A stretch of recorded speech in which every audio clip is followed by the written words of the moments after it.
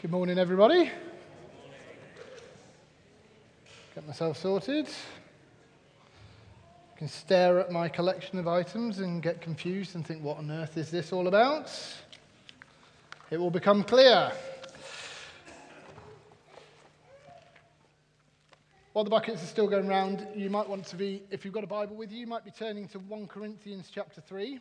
We're going to carry on our journey through the first letter to the Corinthians.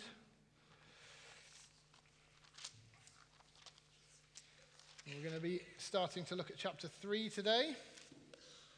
If you haven't got a Bible with you, that's okay. There's no problem. If you want to follow along and you haven't got a Bible with you, the words will hopefully appear on the screen behind me as well, so you can read it there. And we're going to look at 1 Corinthians chapter 3, verses 1 to 9. I'm going to be reading from the NIV.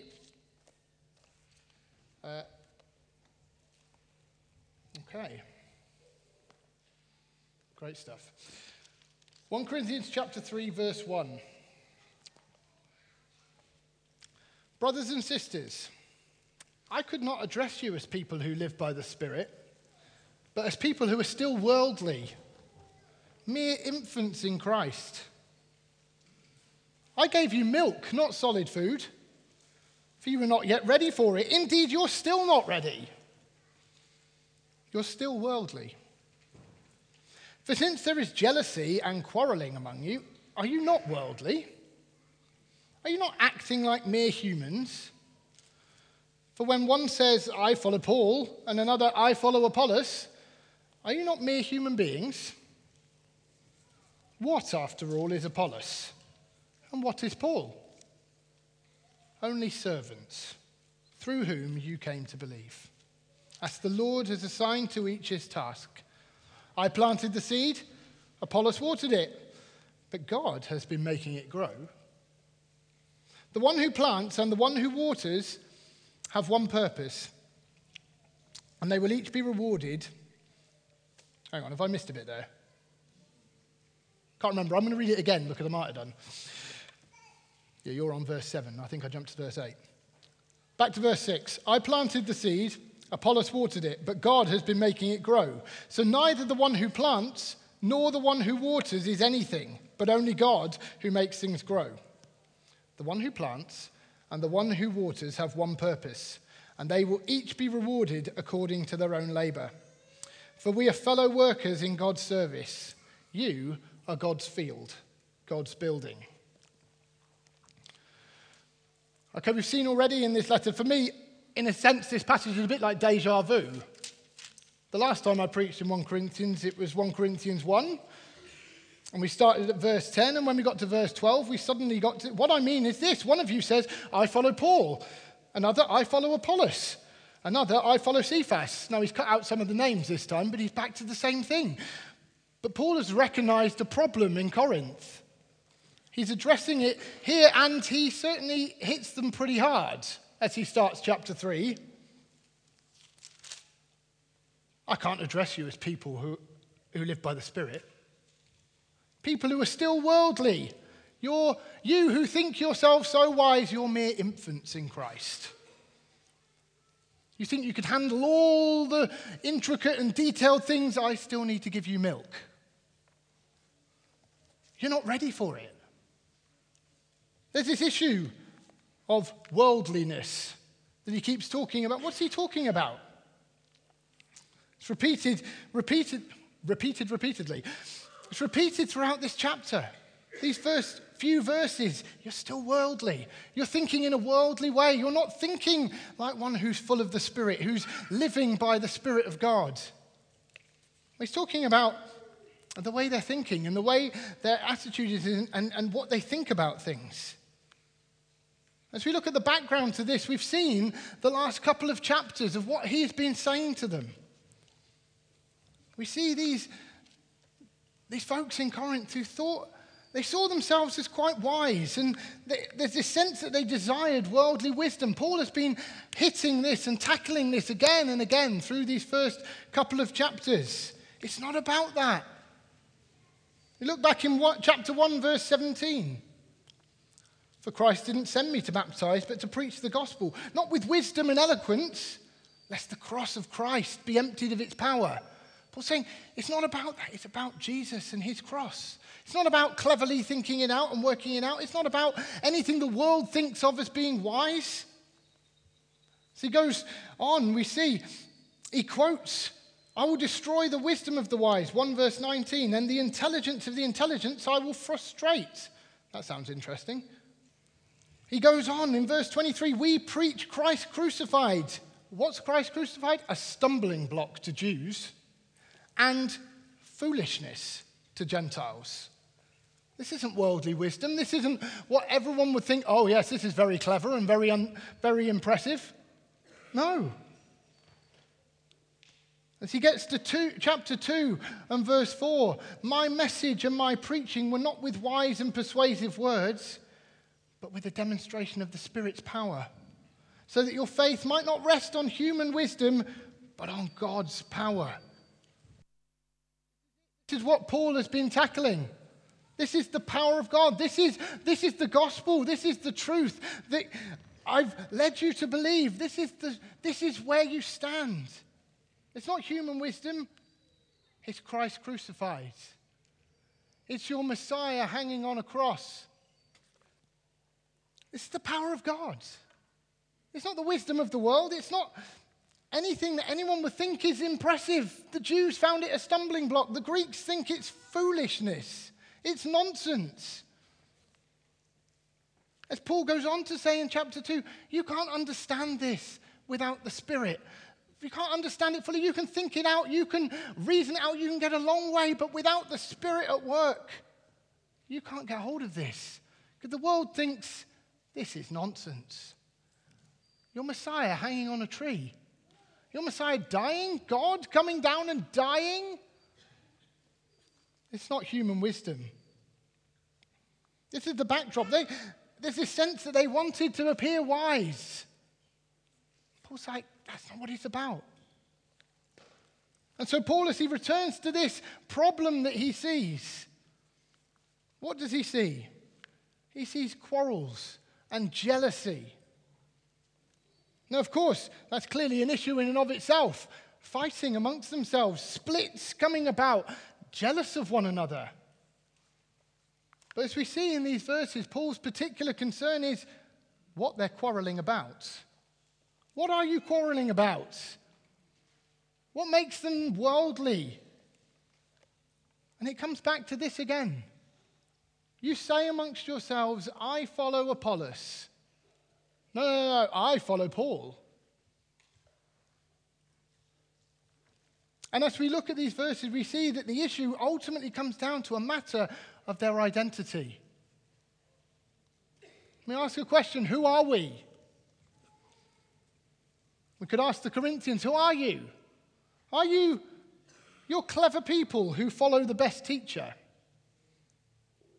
Well, maybe, but ultimately, that's not what it's all about. This is what the Corinthians' worldly attitude displayed. We see their pursuit of worldly wisdom, and you see this sense, as it comes across, I have worked out that I should follow this teacher who's shown himself to be the best or the most impressive. This is what Paul's tackling.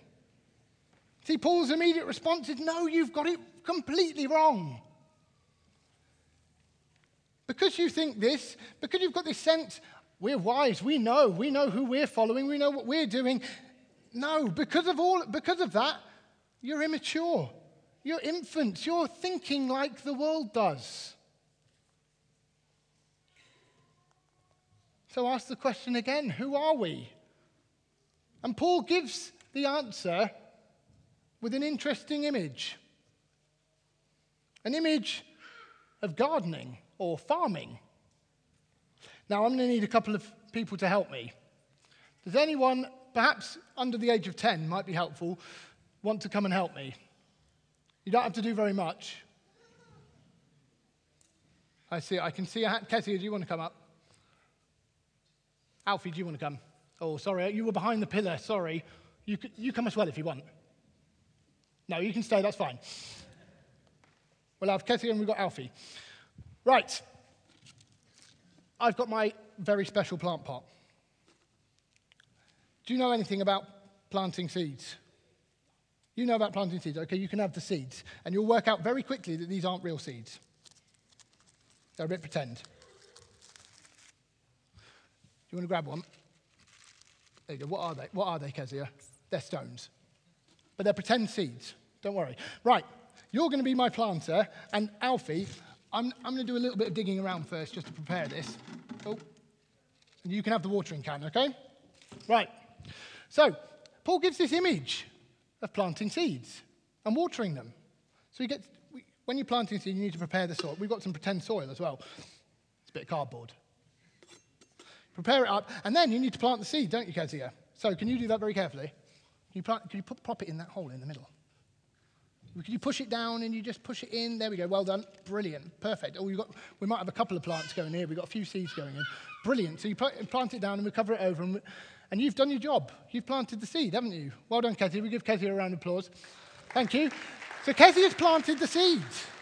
Now, what else do we need to do with plants? Alfie knows. He's got the watering can ready. We need to water it, don't we? You're going to water my plant for me. Thank you. Thank you. Very good. That's really good water, that is. It's professional water. Keep going. We'll have a bit more. In fact, we can keep going. It's fine. It's fine. You can empty the whole watering can. Is it empty yet? It was empty to start with, wasn't it? Brilliant. Thank you, Alfie. So Alfie's watered the plant. Give Alfie a big round of applause. But I'm going to ask you a question. You can plant the seeds. You can plant as many seeds as you like, and you can water it as much as you like. Can you make it grow? Can you make the plant grow? Or have we got to wait and see?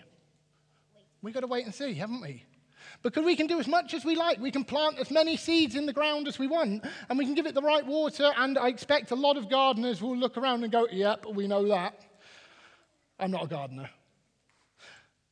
We plant it and we see, but we have to wait and see what's going to happen. No, thank you to you two. You can go and sit down. Thank you very much. Give them another round of applause.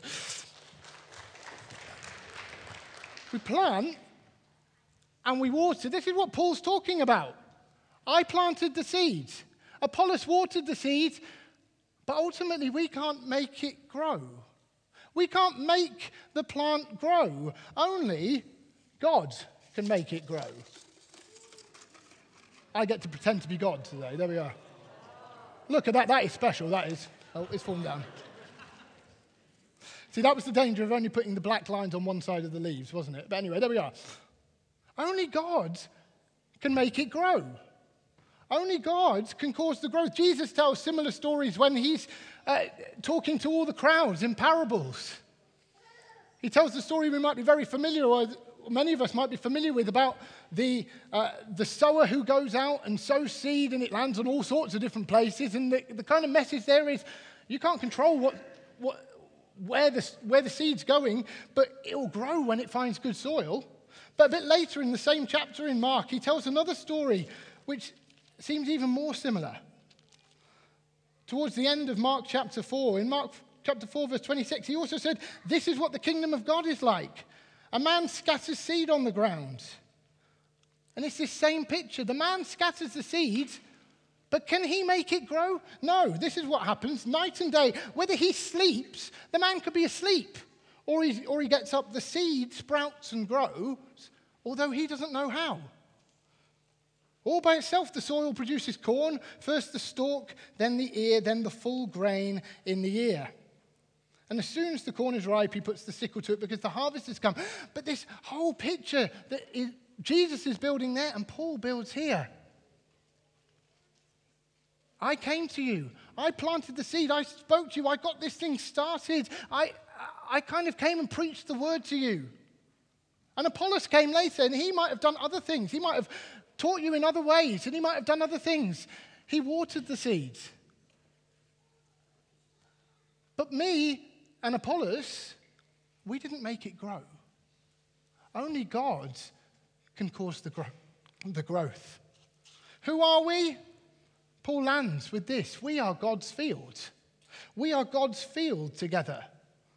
This is what you are, Corinthians. He's saying to them, you're God's field. I've come and planted, Apollos has watered, but God is making you grow. God is doing the work here. God is causing the life to spring. You see, it's not like the Corinthians seem to be falling into the trap of thinking.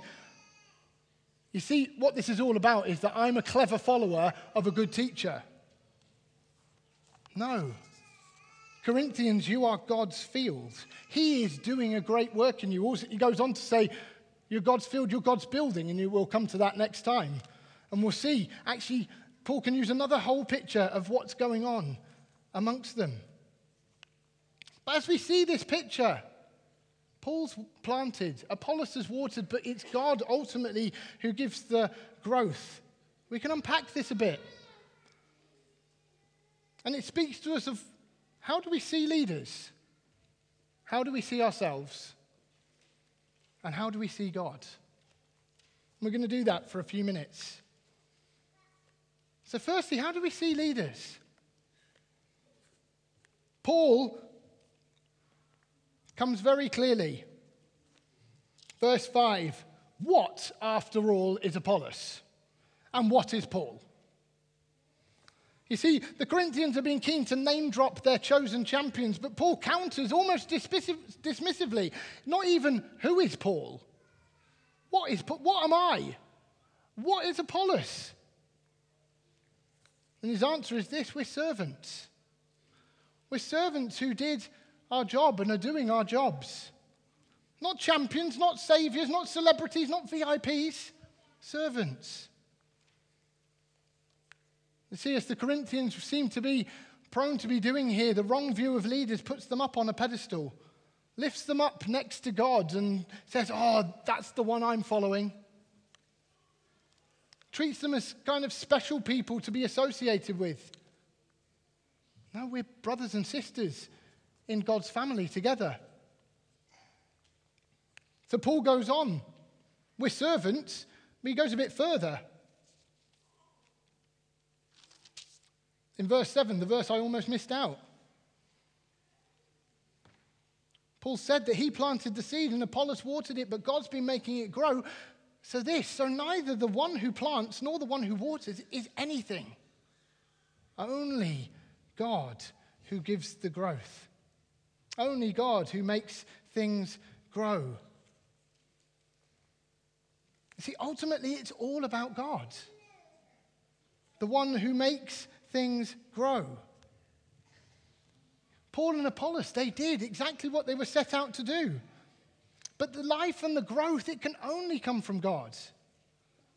So in that sense, as Paul unpacks here, neither the one who plants nor the one who waters are anything. Only God. What's Paul saying? God deserves all the glory. God deserves all the honor. God deserves all the attention. Not any leader or influence who may have helped us. Of course, we can thank so many people who may have helped us on our journey. But ultimately, it's God who deserves all the glory. All the glory belongs to him. He is bringing life. Because what does Paul conclude? We are God's field. They're not Paul's field. They're not Apollos' field. This is not my field or Dan's field or Chris's field or even Jeremy Simpkins' field or Terry Virgo's field. This is God's field. The church around the world, everywhere, this is God's field. He's the one who's bringing the growth. He's the one who's bringing salvation. He's the one who does it all. Such a message for leaders here. This is not ours. For us, this is not our church. For you, for anyone in any particular thing, it's not your project or your position or your thing to keep closely hold of. This is God's work. He's the one who brings the growth. He's the one who deserves all the glory.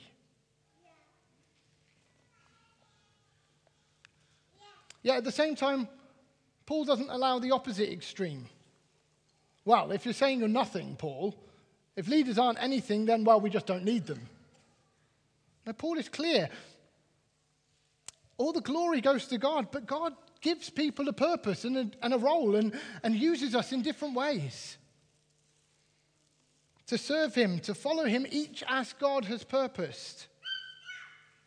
which is true for all of us, whether we see ourselves as leaders or not, whether we see ourselves as having a particular role specifically in the church or in a different job or wherever, in the home, in the community. God has jobs for us to do. God has a plan and a purpose for us in his kingdom purposes. Paul was called to go and plant in Corinth and in so many other places. Apollos, in that case, was called to go and water and to nurture what was there. We read elsewhere in Scripture about one man going to sow, another one reaps. There's all sorts of positions and roles. There's all sorts of roles and jobs that God has got for us to do. Taking the opportunity that we have, speaking to our neighbor, whatever it may be.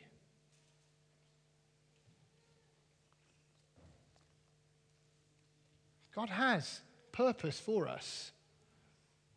But in and of it all the glory belongs to him. This is what Paul is hammering home to the Corinthians.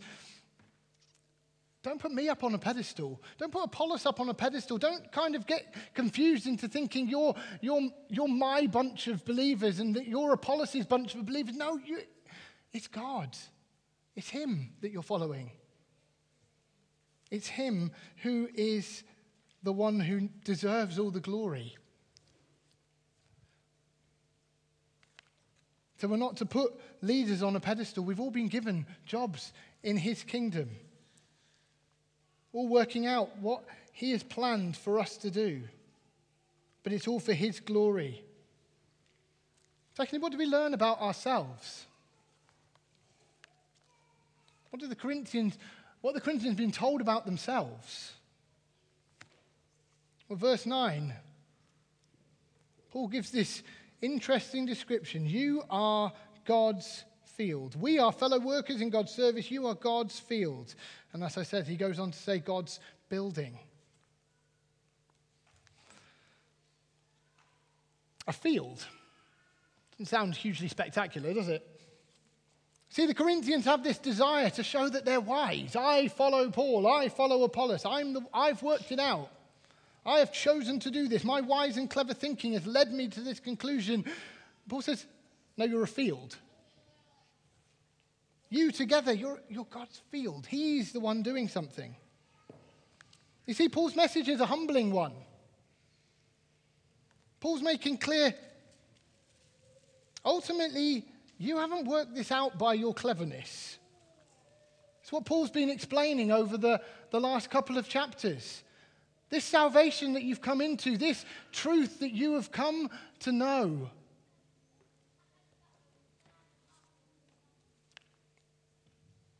You haven't worked it out by your own cleverness. You see, he's making the point, the one who waters and the one who plants can't bring the growth. If we think about the scenario a bit more, neither can the plants themselves or the field. As his point is made, it's only God who brings life. As we think of salvation, we can get a bit caught up in this and think, well, hey, wait a minute, didn't I choose? I worked it out. I read and I understood and I took it in and I came to this conclusion, this is the right way. Or someone explained it to me and I thought, yeah, they make sense. I investigated and came to a conclusion and I decided to follow. There may be loads of truth in that. We do reason things out and we do have experiences and we do come to different conclusions as we read and we study and we look, but ultimately, he's the one who chose us. Ultimately, he's the one who brings life in us. In Ephesians chapter 1, we see this remarkable truth. As Paul's writing to the church in Ephesus, in Ephesians 1, and verse 4, for he chose us in him before the creation of the world to be holy and blameless in his sight. In love, he predestined us for adoption to sonship through Jesus Christ, in accordance with his pleasure and will. This This is the humbling truth. However we came to believe, however we were introduced to Jesus, however we came to know about it, whether we grew up in church, whether we suddenly appeared somewhere, whether we heard a speaker on a big stage, whatever, whether we were tucked away in our room or we had a dream or whatever happened, ultimately, this is the humbling and yet glorious truth. He chose you. He worked in your heart. He worked in your life by his Spirit to cause life to spring up.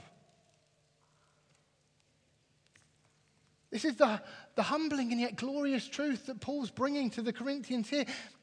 You might think you're wise. You might think that you are the ones who've worked it out and you follow Paul. No, you're God's field. He is growing something. He has done something in you and he is bringing life. He has brought life to you. And he's doing it. So salvation is described as new birth. It's being born again. It's not coming to a conclusion in that sense. Of course we come to conclusions, but we're being born again. It's what Jesus said to Nicodemus in John chapter 3. If you're going to be in the kingdom, you need to be born again. You need this life that only I can bring. This is what God does. This is what we cannot do for ourselves. This is what a dead seed cannot do, is make itself spring into life. The life comes from somewhere. It comes from God. Glorious and yet humbling truth. You didn't do it. It was God. He chose you. And at the same time, Paul's talking to the Corinthians. Their whole issue is splintering off and dividing up. I follow Apollos. I follow Paul. I follow someone else. I'm here, you're there.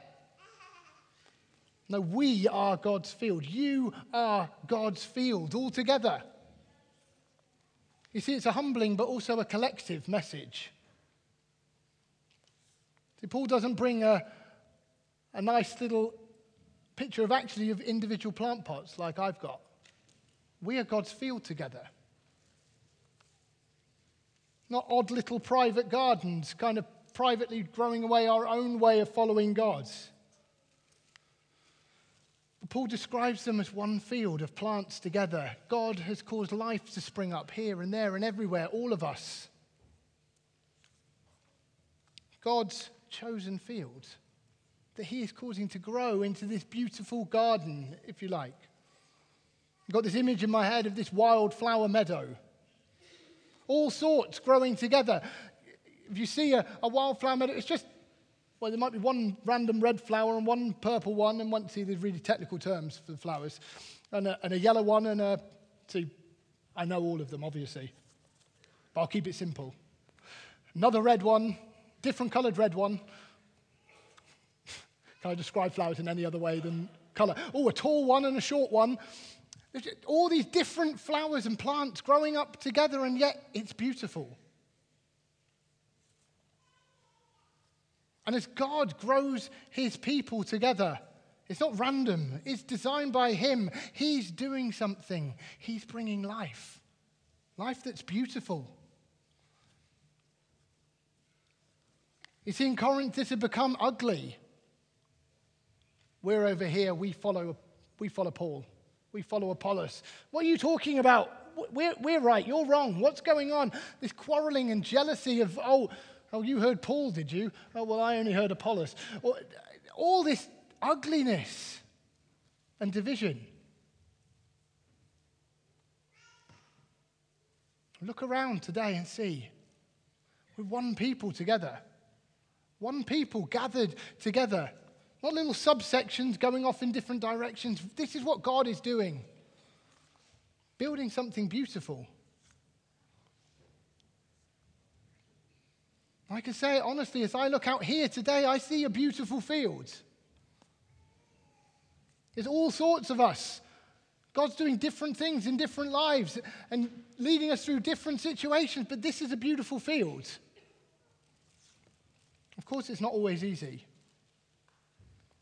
We're called to bear with one another. We're called to forgive one another. There's all sorts of things that can happen. But this is God's field. That's who we are. He's growing something beautiful. For us, it's not that we've cleverly worked it out, but we're chosen and saved by God to be part of what He is doing, what He is building, what He is growing together. And so thirdly, we do see God. How do we see God in this story? We are God's field. It's not about Paul, it's not about Apollos, it's not about us or the Corinthians. It's all about God. It's all about Him. Only God gives life. Only God causes the growth. See, this is the gospel truth that Paul's been exhorting for these first couple of chapters. We preach Christ crucified. This is God's plan, God's wisdom, God's power. This is what it's all about. It's God. It's God who does it. It's God who gives life. This is the truth. That truth that is folly and foolishness to worldly minds. This truth of salvation, this is the power of God. Foolishness to worldly minds, but revealed by the Spirit. See, not by the mighty speech of Paul or Apollos or Dan or me or Jeremy or anyone else, nor by the Corinthians or indeed our wonderful powers of understanding, our cleverness or our inherent receptiveness. It's by Him. It's by His power at work in us. It's by His truth being revealed to us by His Spirit. It's what He has done in going to the cross. It's by Him. It's all about Him. God makes it grow. You see the ugliness of what they're saying. I follow Paul. I follow Apollos. No. In a sense, Paul's saying to them, guys, humble yourselves and see that this is an even greater, more glorious truth. You didn't understand the good message that Paul brought. You've been chosen and brought in and saved and given life by a mighty God who sent His Son to die for you. Come back and remember that again. Come back and remember that truth again. This is what you've been brought into. Not Paul's club, not Apollos' club, God's family, His field, His wonderful, living, growing thing that He is doing. It was Him. He saved you. He did it. He is doing it. He causes the growth. Ultimately, not any leader, nor by our own strength. We can't do anything without Him. So Paul's message to the Corinthians, stop bickering, stop quarreling, stop trying to be wise in a worldly sense, and see this ultimate truth. Remember this. It's all about God. It's all about Him. Who are we? It's an odd picture in many ways to us, but we're God's field. He's growing something beautiful. We're all in together. It's a glorious, wonderful picture. God's done it. God's doing it. God will continue to take it forwards. Hallelujah.